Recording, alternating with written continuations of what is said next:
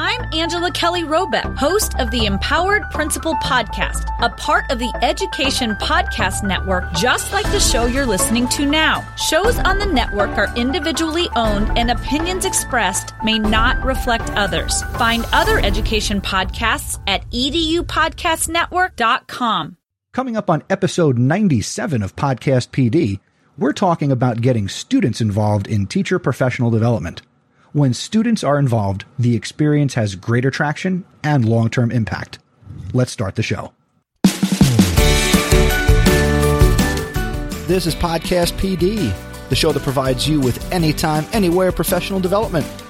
Our conversations and guests will provide you with the learning you might get in a faculty meeting or on a PD day.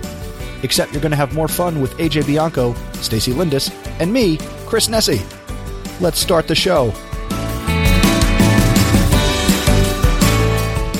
Good morning, good afternoon, good evening.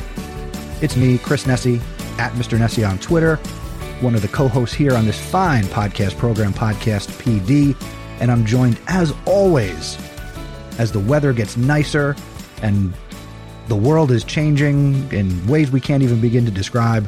I'm joined by my Podcast PD compadres, Stacy Lindis and AJ Bianco. Stacy Lindis, how are you?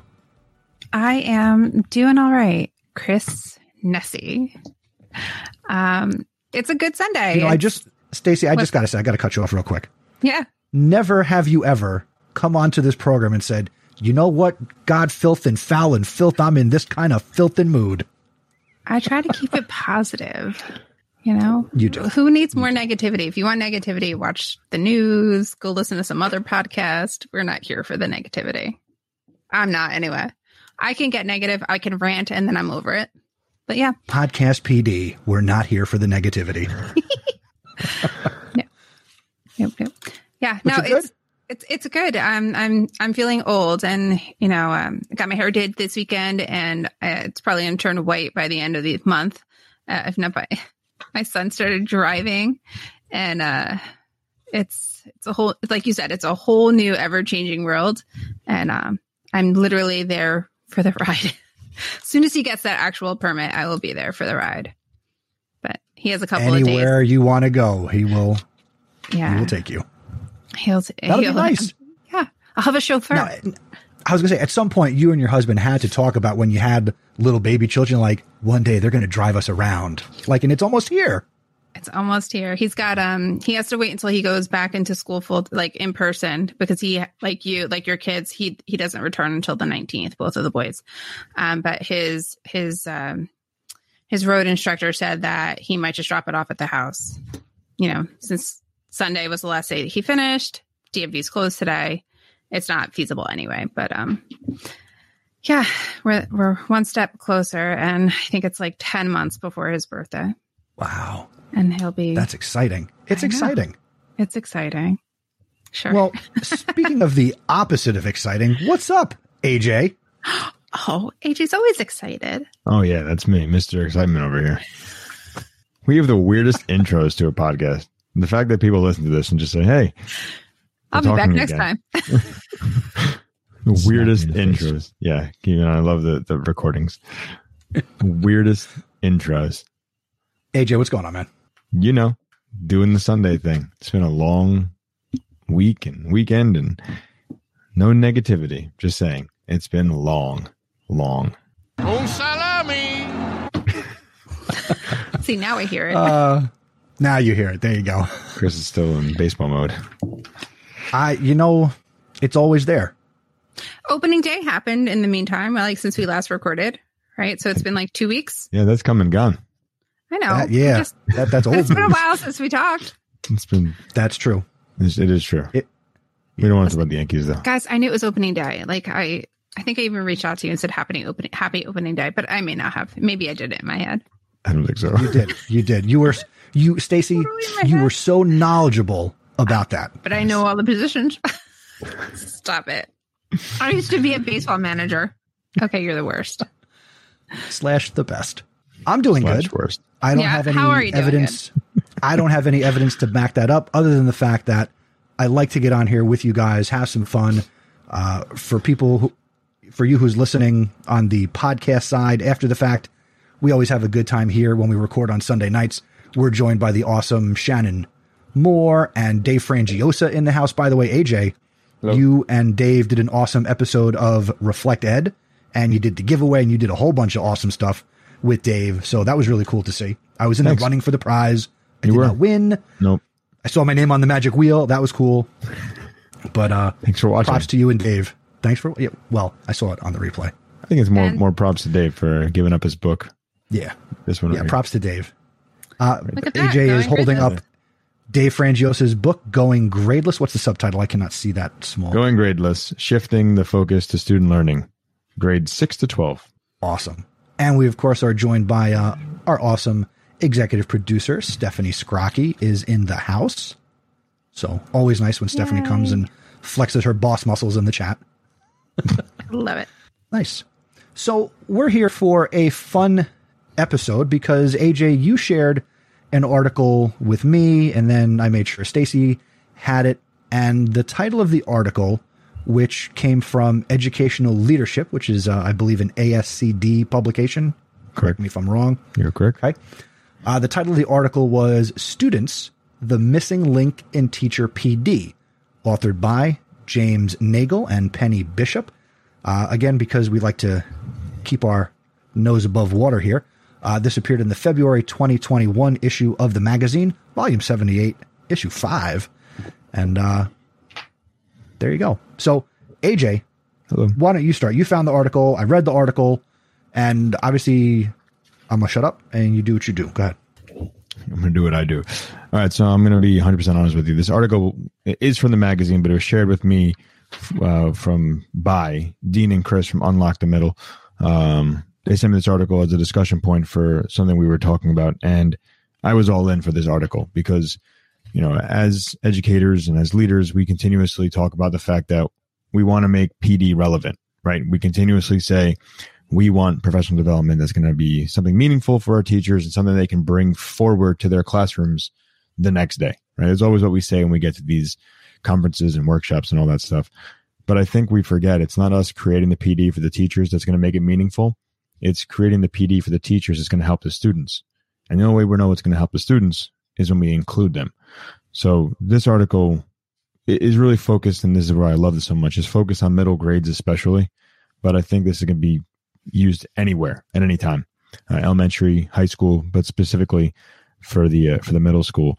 The article talks about a couple of ways that an institute, let me just get the name of it right, the Middle Grades Institute, which is based in Vermont, which is where the author Penny Bishop is stationed out of, basically has a conference in the summer for a couple of days where they invite teachers and have the students from a variety of the schools in Vermont come and basically be involved in the discussions and roundtable discussions with teachers.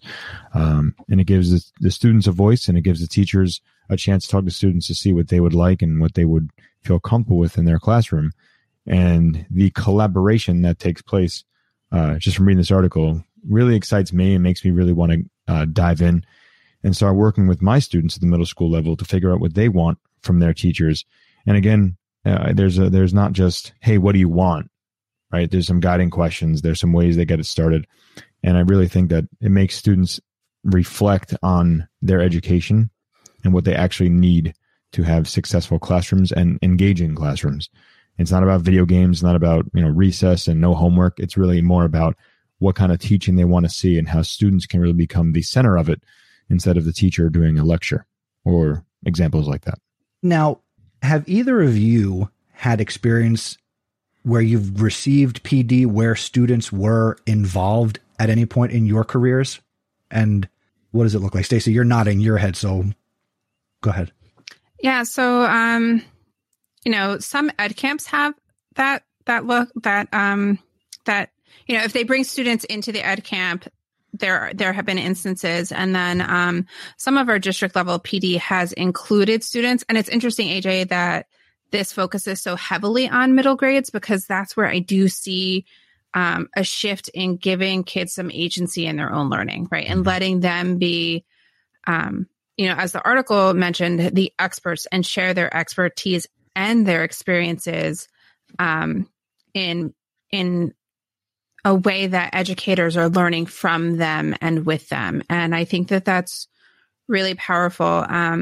Usually, and I was reflecting on this as I was reading the article, like the stuff that I've seen has primarily been panel discussion, right? Or, I've definitely been part of some pieces where students were the leaders of all of the professional development, sometimes with like mindfulness and SEL, where, they go through some activities, all of it coming from training from the teacher and like a great deal of practice. But this sounded a little more authentic in a way that it was like, these are genuine concerns that they have. The students are included because they bring not only their expertise, but they also really go out of their way, in this article anyway, to find students from diverse backgrounds, right? So whether it be students with low income, students with insecure housing, students who are BIPOC or, LGBTQ. And there was a big emphasis on making sure that those voices helped inform the narrative of the middle grades experience. And I thought that was really important because I feel like, we know that we teach all of those students. We don't necessarily know who they are when they're sitting in front of us. And I think knowing that these kids are giving of their time and putting themselves in a really vulnerable place where they are looking to make sure that they share with teachers their true experience. I think it's different than when, a student leads you through different exercises and activities that they've practiced and rehearsed. This is less about rehearsal and more about genuine, thoughtful experience sharing. Mm-hmm.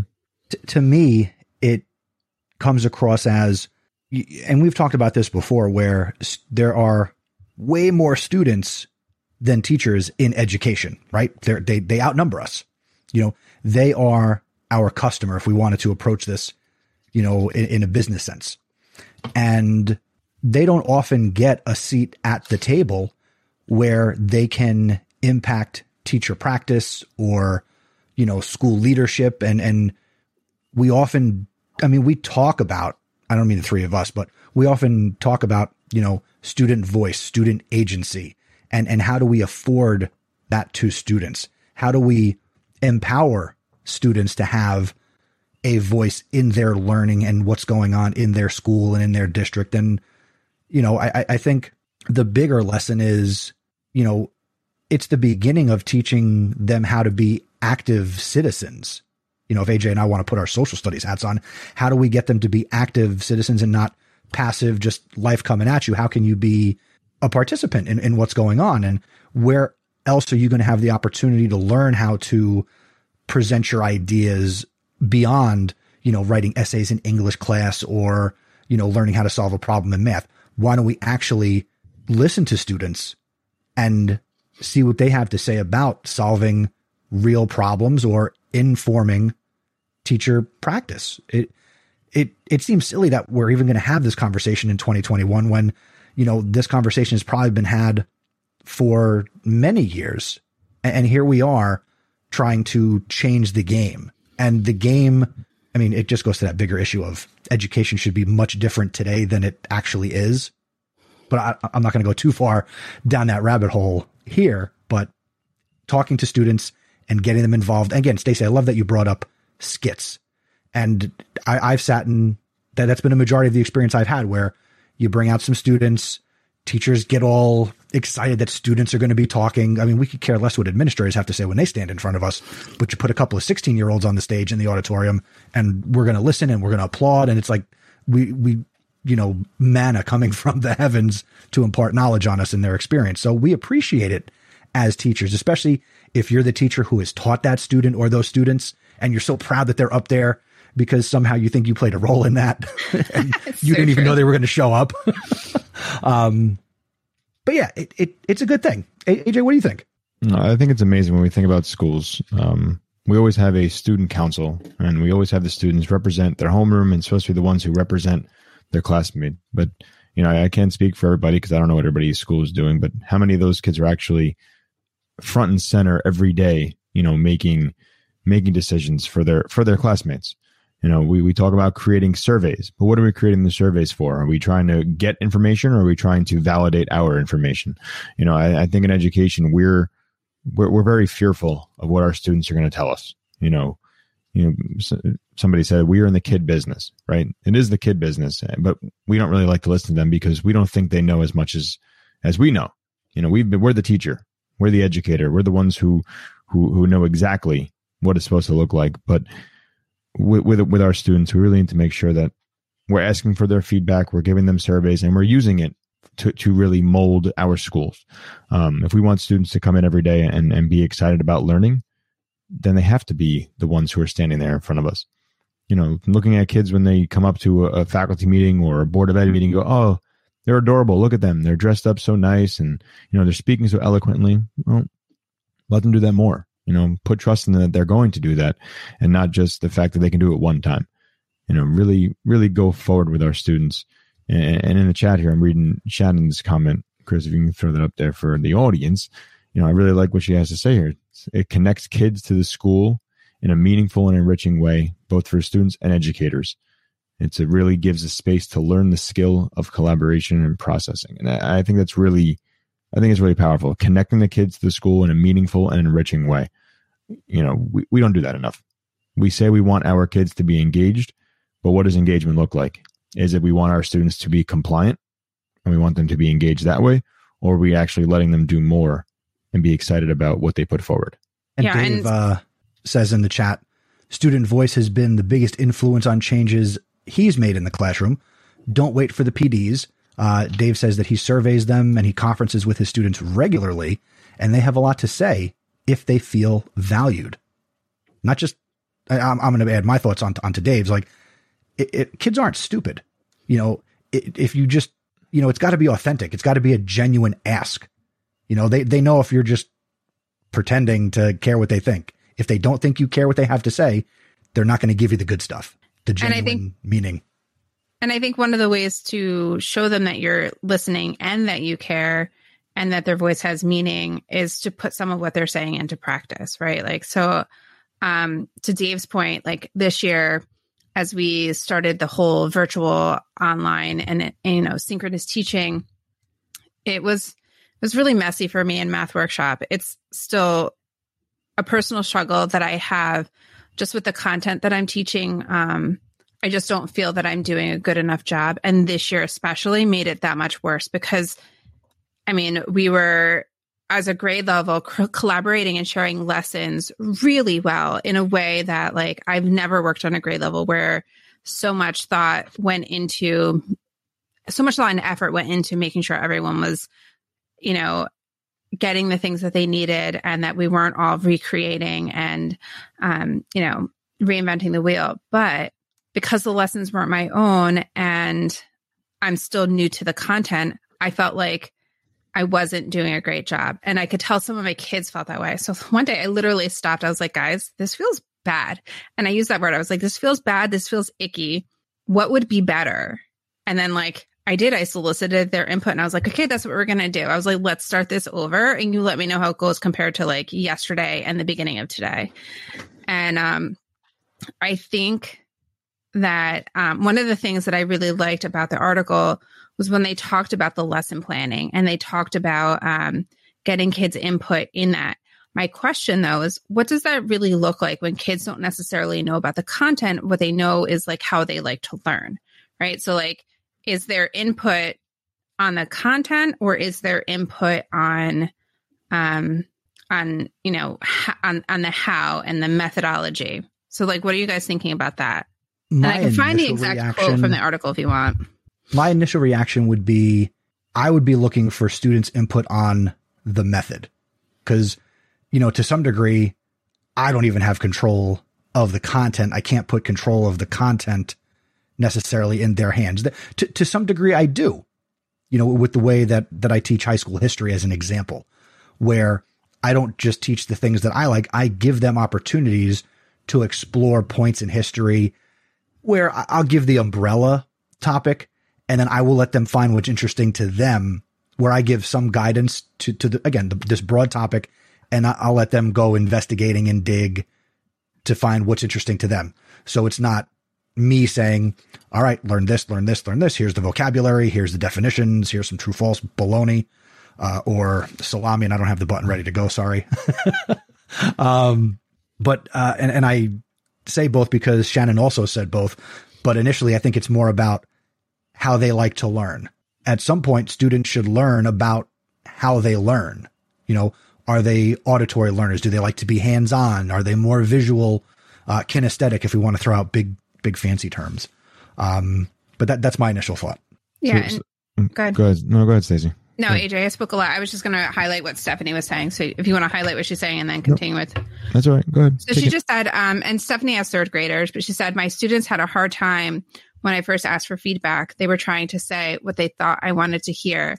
And I think that is also brought up in the article, is like looking for different methods to have people share their feedback. So I think panels are great, especially when they're not your students and when they come from a great cross section of the student stakeholder population, right? But I think when you're looking for feedback from your kids, a survey would be best, or like even like write it down, leave your name off, and then, you know, just say like, this is what I'm hearing you say. Does anyone want to elaborate? Or, you know, can someone speak to how they think this person might be feeling that offered this feedback? And then maybe you'll get that brave third grader who's going to say that was mine. Or you'll get that smart, intuitive third grader who's able to say, I think what that person means is, and while I may not feel that way, I have had conversations with others who have, you know, and I think that that's really helpful. What were you going to say, AJ? No, I was going to go back to the content again. And, you know, when I think about asking my students how they like to learn, it's not how they want to learn the content. It's really more about how they want to present it to me. And I think that's what it comes down to. And I think, Chris, I think that's what you were just saying. However they learn it, they're gonna learn it in some way. I don't even know the way I'd like to learn. You know, what works for me, what works for you. I don't know. But when it comes to putting something together that's going to be successful, that's where I want to know where my students are going to find success. Right. If we're talking about strategies along those lines, that's where again, if I'm wrong, tell me you're off base. But things like choice boards, where you, the student, get to choose how you want to show me what you know.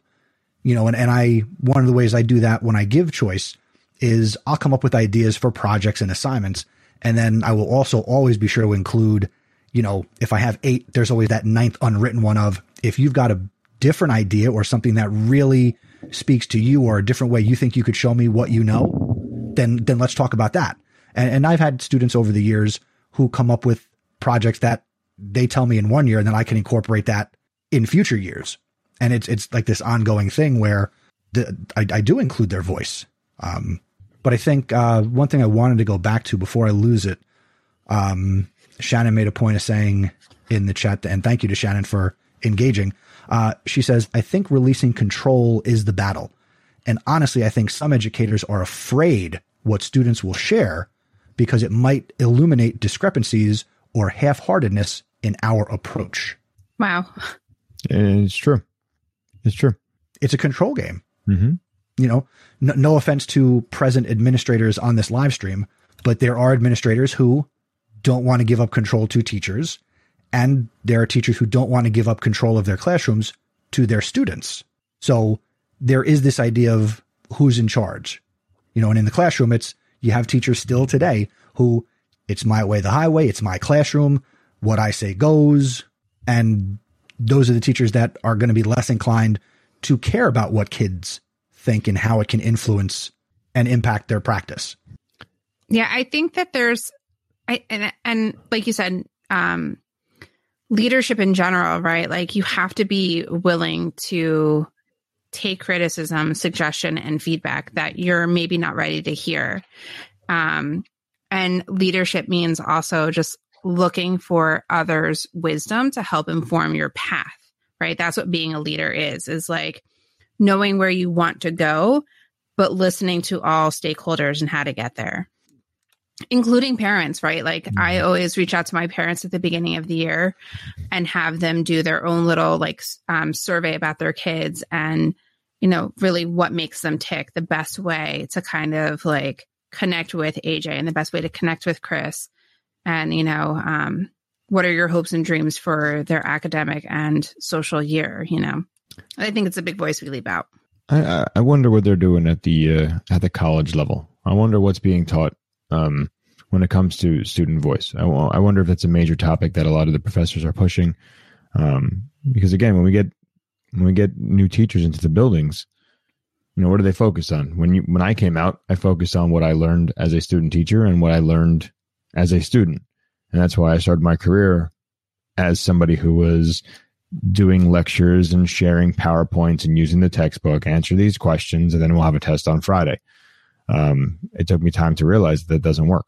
So I really wonder what it is that's being pushed from the college level. Because I don't even think they want to take the risk of student choice. Because at a college level, that's totally control. That's totally just...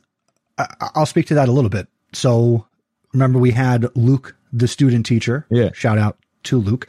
This semester, I have another student teacher, not the full 5-day-a-week kind.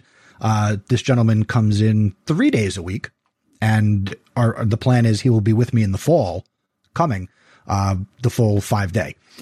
And so working with 2 student teachers, I see what their programs are telling them in terms of, timeline and what should they be focused on.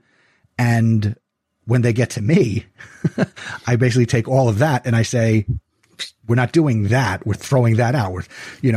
I got a guy now who, he's the co-teacher. I'm doing the same thing again where we didn't tell the students, oh, this is Mr. Van S. He is at Rutgers. He's learning how to be a teacher. No, I'm not telling the kids that.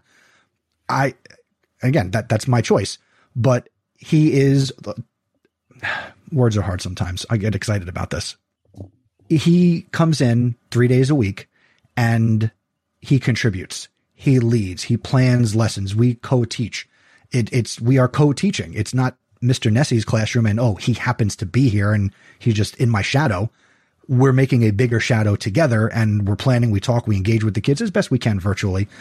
But everything he's doing at the college level, I'm just like we have conversations about, oh, what'd you do in your seminar this week? What are the conversations? And what are you talking about with your peers? Cause he's like, yeah, we have a group chat. We talk about what's going on, all our different experiences, which is great. So it's kind of like a little Ed Camp texting conversation. And I just keep telling him, well, here's the reality of what you just told me based on my experience, and then he experiences it. So it's not like he's on the sideline watching, taking notes, like he's in it, he's experiencing it. And we talk every day that he comes in and we reflect on that, which he's not getting from the professors. Mm-hmm. It's still, let's talk about pedagogy based on what we're reading in this book or this article. Mm-hmm. And he's getting the practical hands-on, out of the frying pan into the fire experience with me or whoever he would be with. I just pat myself on the back and say, he's doing way more than everybody else who's going in 2 or 3 days a week right now. And when he comes in September, he'll be teaching from day one, first day of school, as if it's his first day on his first job. Because like I did with Luke, my theory is if you do it once, then when you actually get to your first job on the first day and you're by yourself, you can do it because you've already done it. And there's no college prep program that's teaching them how to do that, especially when they tell them, oh, here's a schedule of when you should and how you should start to get involved, plan a lesson, maybe grade some assignments. And then you're 6 weeks into this 14-week experience and, oh, now you're going to start teaching. That's a waste of your time. Right. Teach. Because no one's hand holding no one's holding your hand the same way when you start on day one in your own classroom. Mm-hmm. Right. And I remember being scared to death when I started teaching for the first time on my own. I was like, oh, they left me in charge of second graders. They're so trusting, and I had no idea. I made that point a couple of weeks ago or a few episodes ago where this profession, you get hired based on all the wonderful potential you have to do your job. And then you spend the rest of your career being evaluated on what you did wrong. Yeah, I remember that. And it's very valid. So I don't know where we're going with this. But that's certainly the college perspective. I see it. And Stacey, you've had student teachers before. Yeah, I feel like you should write an article about your methodology for student teaching because I think that that's really valuable. I have had student teachers in the past, and the 3 that I've had, like you, I had 2 who came in part-time. I believe it was their JPE experience, junior practicum experience. And they were amazing. That acronym. They were truly, truly amazing. They were there for everything, and they were sponges, and they were in an amazing cohort of young pre-service teachers who really had their heads on straight and got involved. Some of them are teaching in my district, and I just remember them from being in the building. Their cohort was that memorable. And then the next marking period, or the next semester, I got a full-term student teacher, and I've never had a student teacher since. Now, that is not to say that it was just that experience. I left the classroom right after that. But we did not see eye to eye. And there were and I definitely didn't do it the way you did, Chris. And I will never have a student teacher again either, because my school does not allow for student teaching because of the requirements that New Jersey has put on its pre-service teachers to videotape. It's considered in my district a privacy infringement. And so there are no senior year student teaching experiences offered in my district. And I get it. And, but, we didn't see eye to eye. There were definitely some, even in this case, some pieces of feedback that, I tried to give her, and I would just say, like, look at them, like, does it feel like they've grasped this, or, work on this? And she didn't want to hear it. So I don't know. I mean, I too wonder, and I know from experience that elementary education, it's not just here's your content area stuff and your methodology courses like it is at the middle and high school level, but because you have to know how to teach everything, right? So you get some slapshot. What you're getting into, Stacy, is the art of teaching. Whether you're elementary, middle, or secondary, you come in, you've got the content knowledge. And again, I don't mean this. I hope this doesn't insult any elementary school educator out there, but anybody who has the ability to teach, okay, should be able to teach elementary grades, right? If you have the ability to teach and work with that age group, with the proper training of the age group, because the content knowledge you should be pretty good on, in terms of, like, I should be able to walk in and teach first graders a math lesson, right? Because I should know what the math concept is. I may not agree with the Chicago or fill in whatever the math program is, but I should be able to convey the content. Now, I don't do that because I don't want to work with that particular age group, right? So my art of teaching and my style of teaching lends itself to a certain age group, high school, college, right? So somebody coming in, they've got the content. They need to learn how to teach. Yeah, but that's not always true, because, and I don't know how many elementary viewers we have right now, but I know for my, like you said, fill in the blank, whatever math program, that's the problem. I could go teach in my district and it's fill in the blank math program. My son is in a different district and it's fill in a blank different math program, and it's completely different, right? And the biggest struggle, I think, that came from the program that I was in years and years ago at TCNJ, which is, one of the premier teaching schools in the state, is that, nobody felt like they left our reading program. And I think we had a minimum of 3 reading classes, if not 4. No one felt like they were prepared to teach reading in their current district, because everyone's reading program is different. And so that's where district level PD becomes important. And then that's where, one thing that we do is we do have a set program that we use. We use Teachers College, right? And one of the great things that we do, going back to the article, is we do work with students in our lab settings, right? Or we did when we were in person and pre-COVID. And, I would have 5 or 6 educators come into my room in an afternoon, and they would work with my kids doing what they had just been instructed on in like the hour to hour and a half prior to coming into my room. So like if it was like, we're going to practice this and then we're going to put it into practice and then we're going to debrief what that looks like.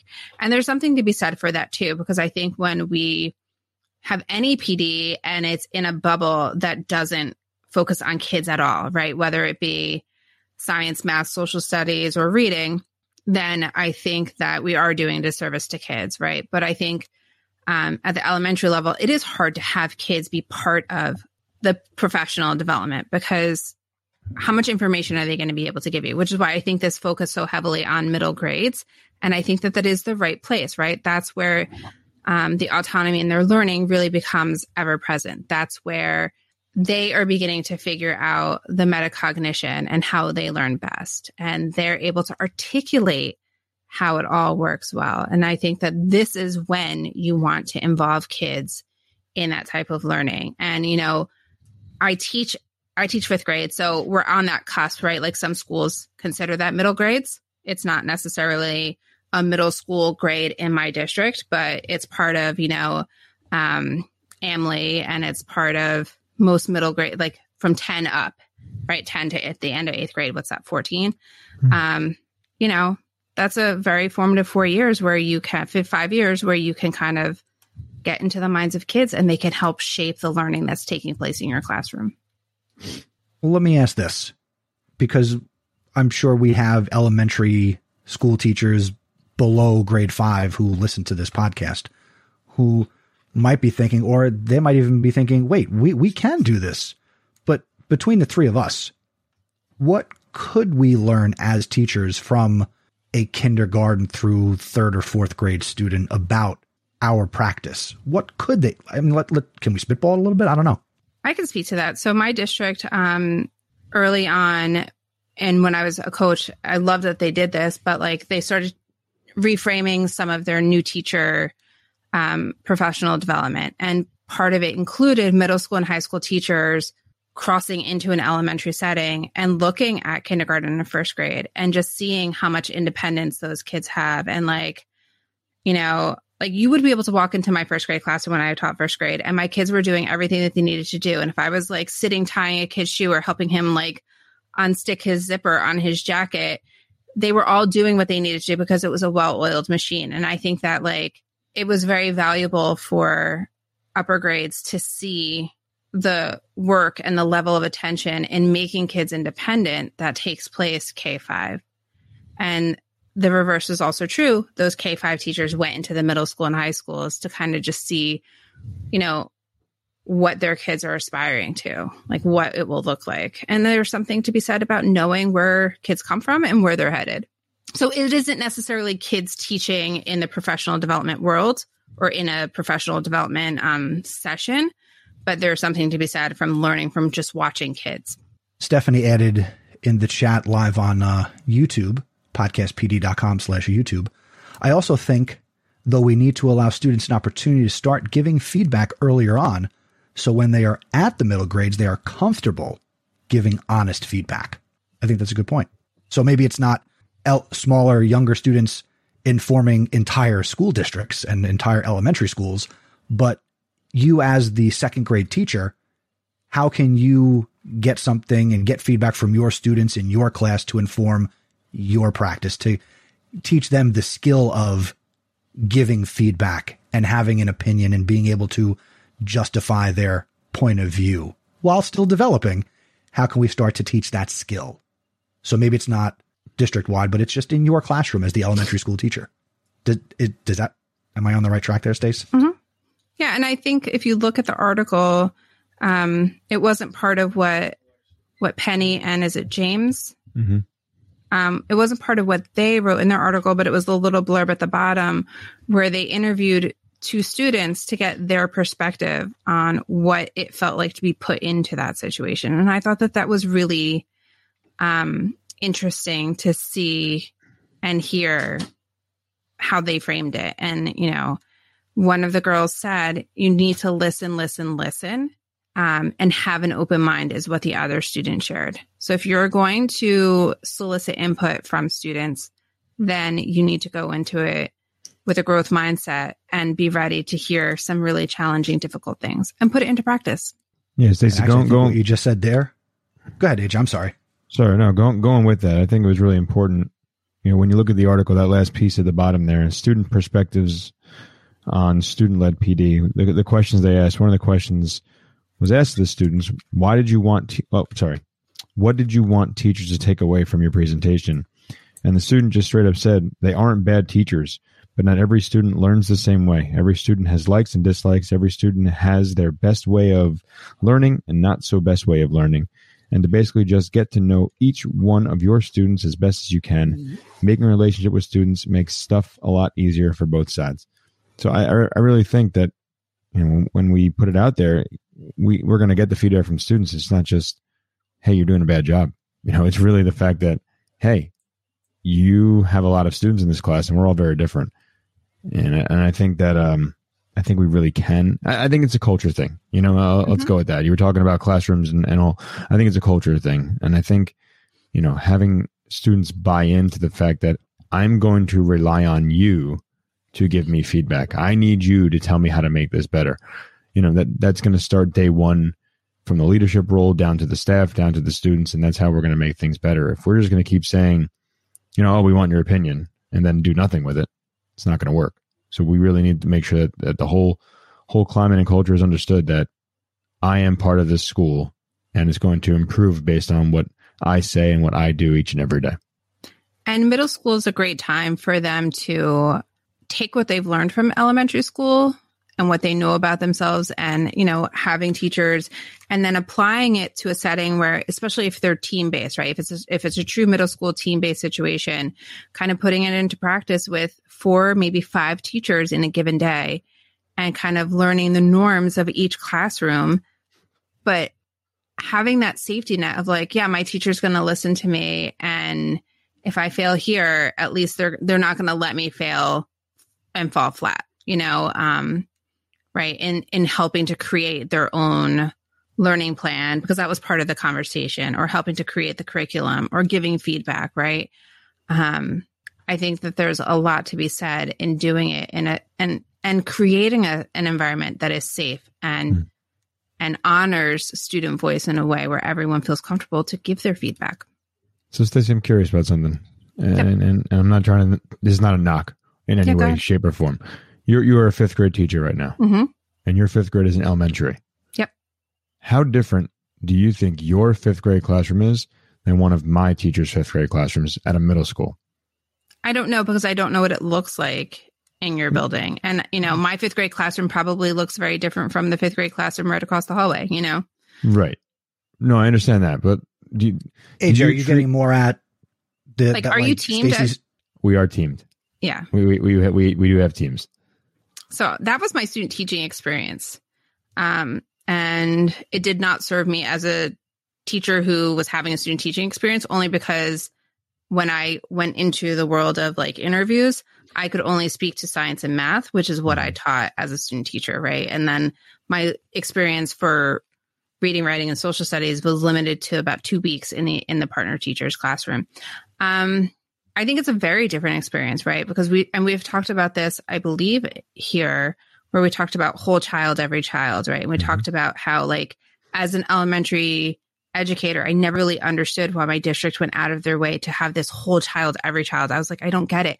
I know my whole kid, right? Like, I know that, I mean, we're sharing about a student who's not coming to school tomorrow because of allergies. I also know he has a dog, and I'm thinking, like, he shared that he has allergies. I wasn't surprised that he's not, right? It's like, so I know a lot about him outside of school. I know a lot about him in school. And I think it's because I get to have 6+ hours with him, and it's just me. I'm not sharing him with another teacher, right? And I'm not the teacher of math, science, and social studies, or, you know what I mean? Like, I'm the teacher of all the subjects. So then I also get to know them in all the areas, right? And so one thing that I didn't understand is that that's not always true for all middle school and high school students or teachers, right? Like, for some educators at those levels, and I'm not going to say everyone, because I know that it's not true, having worked in a middle school, but for some, their content is the ruling factor in their classroom, right? So, like, they teach math to students. They don't teach students math, right? So, and I think that there's a difference, right? Like, I know my content really well and my students are secondary. Whereas, like, when you teach students math, you know your students really well, and then you're able to differentiate and create lessons that reach all of your students who are learning math with you. But I can't really speak to what, you know, like, your teachers, I think, is it two people per team? Yeah. And is it completely split down the middle? No, for our fifth grade, we have actually 3 teams. No, I mean, so like if I were teaming with Chris, do I teach reading and writing and he teaches math and science and social? Like, what does that look like? No, what does the split look like? ELA, social studies, math, science. ELA, social studies, math, science. Right. So that's what I did. Mm-hmm. So, in my building, we have some teachers who partner, but they only switch for science and social studies. Right. So like I might be the teacher who teaches student science, and then my partner teacher might teach my students social studies as well as her students.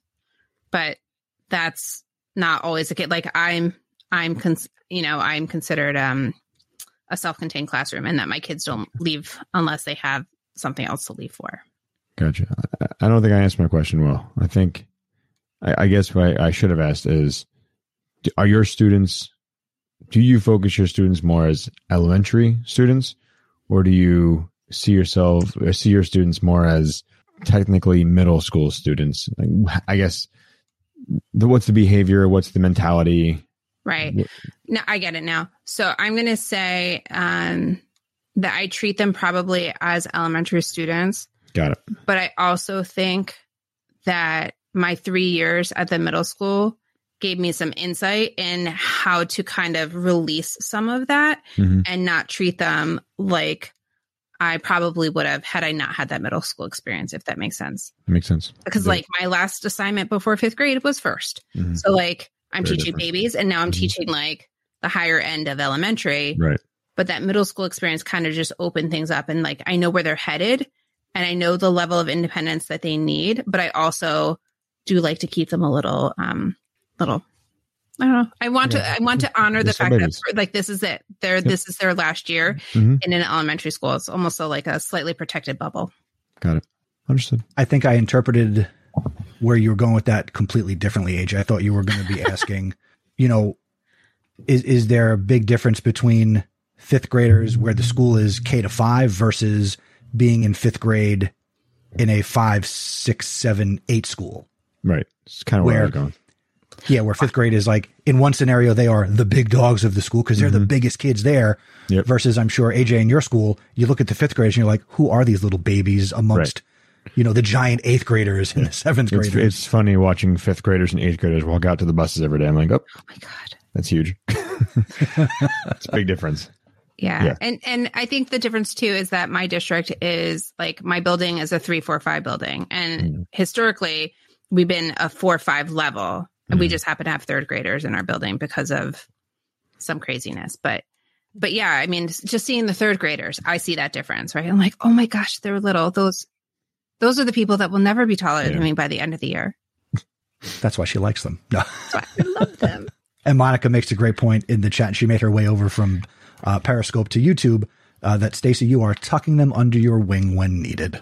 I am. But I also give them some hope that like the goofiness and the childishness that they can experience in 5th grade is still honored by some of their middle school teachers. Like some of them are just as goofy, if not goofier, right? Because now they get to be like the science teacher who's like nerdy about science and just nerdy in general, but also like cool, right? And like, I love that piece of it. Like, I love knowing that like going to 6th grade doesn't mean that you need to put on this hat and like be like a serious middle schooler. And I like to be able to tell them that because I've worked with their teachers. Like they're goofy as all get out, some of them. Well, I think that's something that we typically do where elementary school teachers will say, your middle school teacher isn't going to care about fill in black A, B, C, D, E, F, G. And then the middle school teacher says, when you get to high school, they're not going to care. And then the high schooler who, when you get to college, this is not going to fly. And then you get to college and like you walk in and like, I'm your professor. And I guess that's my point. Like Chris could be your professor. He could also be your high school teacher. Yes. And he's goofier than I am sometimes. Just saying. Yeah, but you do rock the Wonder Woman Chuck Taylors. I got my Wonder Woman shirt on today. There you go. Wonder Woman. Wonder Woman. Well, this has been fun. I think another episode of us scratching the surface and digging a little deeper on something. Yeah, I think people just need to kind of think about how do they give kids a voice in their day-to-day instruction. Does it have to be as formal as this article? I don't think it can be, and not at first glance. Like, so that's what I like too, is that the article kind of leads you through, like, if you're starting, start here. It doesn't say explicitly like that, but there is definitely like an entry level, getting your kids' feedback to your instruction, and then like a more elevated advance, which would be the curriculum framing. But see, here's the weird thing, and this is not a knock on the article, but I think the most important parts of this piece are the last part of the article where it says, here's the student perspective on student-led PD, where we hear from a couple of students talking about this entire thing, which I think is important. And it closes out with the last question asked of a couple of students who shared their thoughts. The question was, what advice would you give to teachers attending a student-led PD session? And one person, the initials ZG, says that teachers should keep an open mind by fully considering the information brought to them by students. They can get a better grasp on what needs to change within their own classroom. So I interpret that as a student saying, hey, teacher, you tell me to have a growth mindset and be open-minded. You better do the same thing in your professional learning. Thank you, student. And there's so much truth to that. Yes. And the last person says, listen, listen, listen. Take a step back and let students teach you something that you can take away for the long run. Remember, students have a mind too. And just like teachers, we want a peaceful and positive environment. Yep. Student, and that growth mindset right there. That growth mindset is so important, going in with a very open mind, because I mean, you guys are like me. You've all been in that PD world. You know what it's like when like someone comes in and they don't want to be part of your PD. They don't find it valuable, or they're afraid of what you're teaching them. And I literally had a teacher tell me, I don't do the technology thing. So you'll never hear from me. And I was like, what if like one of your students came in and said, yeah, I don't do the social studies thing. So I'm just going to go sit back here, put my head down and like play on my phone. What? Like, I don't know. That always just kind of shook me.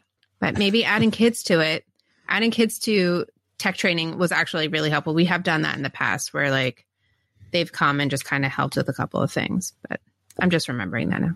Any final thoughts, AJ, about this topic since you brought it to us? No, I'm just, I appreciate the point of view, and I appreciate everybody's comments that were in the chat tonight, and something I'm definitely going to dive into forward is why I brought this up. When I read this article, it's something I was thinking, why can't it be more like this in my school? Why can't I have more advisory councils or more meetings with students where adults are not present, so they don't get intimidated? I think we need to really start trusting students more. I said it before. I think it's about really getting them comfortable and understanding how they can give feedback, and not just giving feedback because that's what we want to hear. Mm-hmm. So AJ, real quick, like to Chris's point, this is something that you brought. What is your plan going forward? Are you looking to implement this in a very like purposeful way? Like, will this be intentional? Yeah, how are you going forward with this article with your staff? So with my staff, nothing yet. With the students, it's more, I'm looking to change I guess we'll call it a PBIS program that was in place in previous years. I need to know what those letters mean. Positive behavior intervention. Thank you. No problem. So I'm looking to change that, something that was there that worked but didn't work. It worked for the lower grades, didn't work for the upper grades. So I'm trying to figure out a plan that we can have this positive, I don't think it's behavior, but positive behavior where students are recognized for the good things they do. And it was called the Pat on the Back program. Mm-hmm. And, kids were recognized for doing something good, but it was good for 5th graders and 6th graders. For 8th graders and 7th graders, they were too cool for that and didn't want to be part of it. So I'm trying to figure out, based on student information, their thoughts on, especially the 8th grade right now, why didn't it work? What would they want to do differently? And I'd like to really talk to our student council and kind of see where we can go forward with some ideas that I have had, kind of marinating for a little while. So if you're out there and you use something that's PBIS related, please reach out to me, AJ Bianco on Twitter. send me a DM that you heard it on Podcast PD, and I really would like to have a conversation because I'm really, really, really looking to make this my action research project for next year going forward, making positive behavior and recognition something serious in our school that's good and not just because we have to. Have you done any looking at, I know this is not topic related, and if we want to end this and talk about this after, that's fine too, but like, you know, like some of the, I could see it in my head and I knew what it was, and now, never mind. We'll move on. Chris, you can cut that. We're at 9:31. Snip, snip, snip. Not snipping. It's okay. We're authentic here. We're an hour and you can cut that part right out. Okay. So what we'll do is if you have thoughts on this, you know, again, reach out to AJ. He's asking for the feedback. And if you want to share your thoughts, you know, email us feedback@podcastpd.com. Reach out to us all on the socials. We're at podcastpd everywhere, at Mr. Nesi, at Stacy Lindis. And we would love to know your thoughts. If you're doing this, what's working, what hasn't worked, how can you help us all grow? And, you know, we'll take your ideas and we'll share them. And if it's not working, maybe through conversation, we can kind of figure it out together. So yeah, there we go. Do you get value from these conversations here on Podcast PD? Did you ever wonder if there was a way to stop it? What are you laughing at? To support our efforts in creating this podcast for you, well, you can support the show on a monthly or yearly basis. You can go to podcastpd.com/executive producer and you can support the show. As a thank you, every executive producer will receive a Podcast PD sticker. And if you support us on a yearly basis, we will send you a Podcast PD mug and a Podcast PD t-shirt. Thank you to our executive producers, Adam Kelly, Mike Brilla, Stephanie Scrocky, and Sandy Hartman. Thank you so much. Without you guys, the show wouldn't be what it is. So thanks. What did I miss? Now before we go, AJ was thrown off by music and techno hip hop and me throwing in executive producer stuff. Oh my God. But before we go, this is definitely for the hardcore Podcast PD listener. We're recording this on April 11th, 2021. And tomorrow, April 12th, is let me see if I can get this right. What is 21 minus 15, Stacy, who teaches 5th grade? It's 6 years. It's our 6-year anniversary. It's our 6-year anniversary. 6 years ago tomorrow, Stacy released a blog post that no longer exists, but it was about Podcast PD in a series on exploring the infinite potential of listening to podcasts. So we're having a birthday, this little Podcast PD thing, Stacy. Thank you for creating it. Yeah. And I never forget the anniversary. I forget what year we started, but I don't forget the anniversary because it's also my sister's birthday tomorrow. So the teaching sister who's never been on the podcast? Yeah, she refused. I asked her. Really? She did. Does she listen? I don't know. Maybe once or twice. All right. It's like one of those things that I don't talk about with my family. That's true. We'll forget her for a second. We're having a birthday. We're 6. Guys, we're first graders now. And at times it feels like we actually are in 1st grade. Mm-hmm. True story. Or we're the older end of kindergarten. Yeah, we're the older end. If you want to learn more about how this all came to be, go to podcastpd.com/1, the number 1. And that's when we relaunched the podcast, or as a podcast, back on January 31st, 2017. And that episode was titled How We Learn.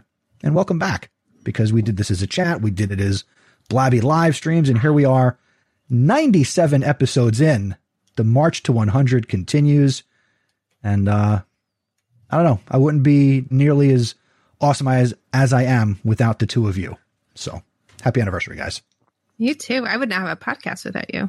There wouldn't have been a Twitter chat. Podcast PD would not exist without the two of you. The hashtag would be there. Now it's just better. I don't know that it would be. I don't know that I would put it out there. I'm barely on Twitter. You know.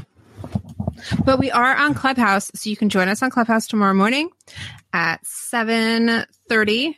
Nope, that's not right. At 7 o'clock. 7 a.m. At 7 o'clock. Mondays and Fridays. Mondays and Fridays. Tomorrow we talk about all things positive, Monday motivation, and Friday we reflect on the week and look forward to the weekend. So join us at 7:00 Eastern time tomorrow morning, or all Mondays and all Fridays. Some of us. And I'll be in the car. Apologize. I'll be in the car or I'll be at school depending on when I leave. So there you go.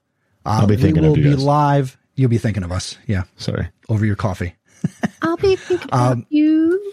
We will be live again on Sunday, April 25th, 2021. Stacy has presented another awesome topic that we will be happy to share with you when we go live next time.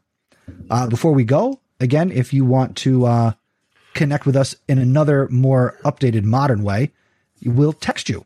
So you can text at podcastpd to 81010, and our texting community is powered by Remind. So send a message to at podcastpd to 81010, and you get little updates. We're not going to spam you, but we do want to have a textual relationship with you because we like you. So dirty. There you go. Text us and we'll text you sometimes. Stacy, wave your wand. All right, I'm going to wave my wand. Say goodnight, Christopher. Good night, Christopher. Say goodnight, AJ. Good night, AJ. Good night, Podcast PD.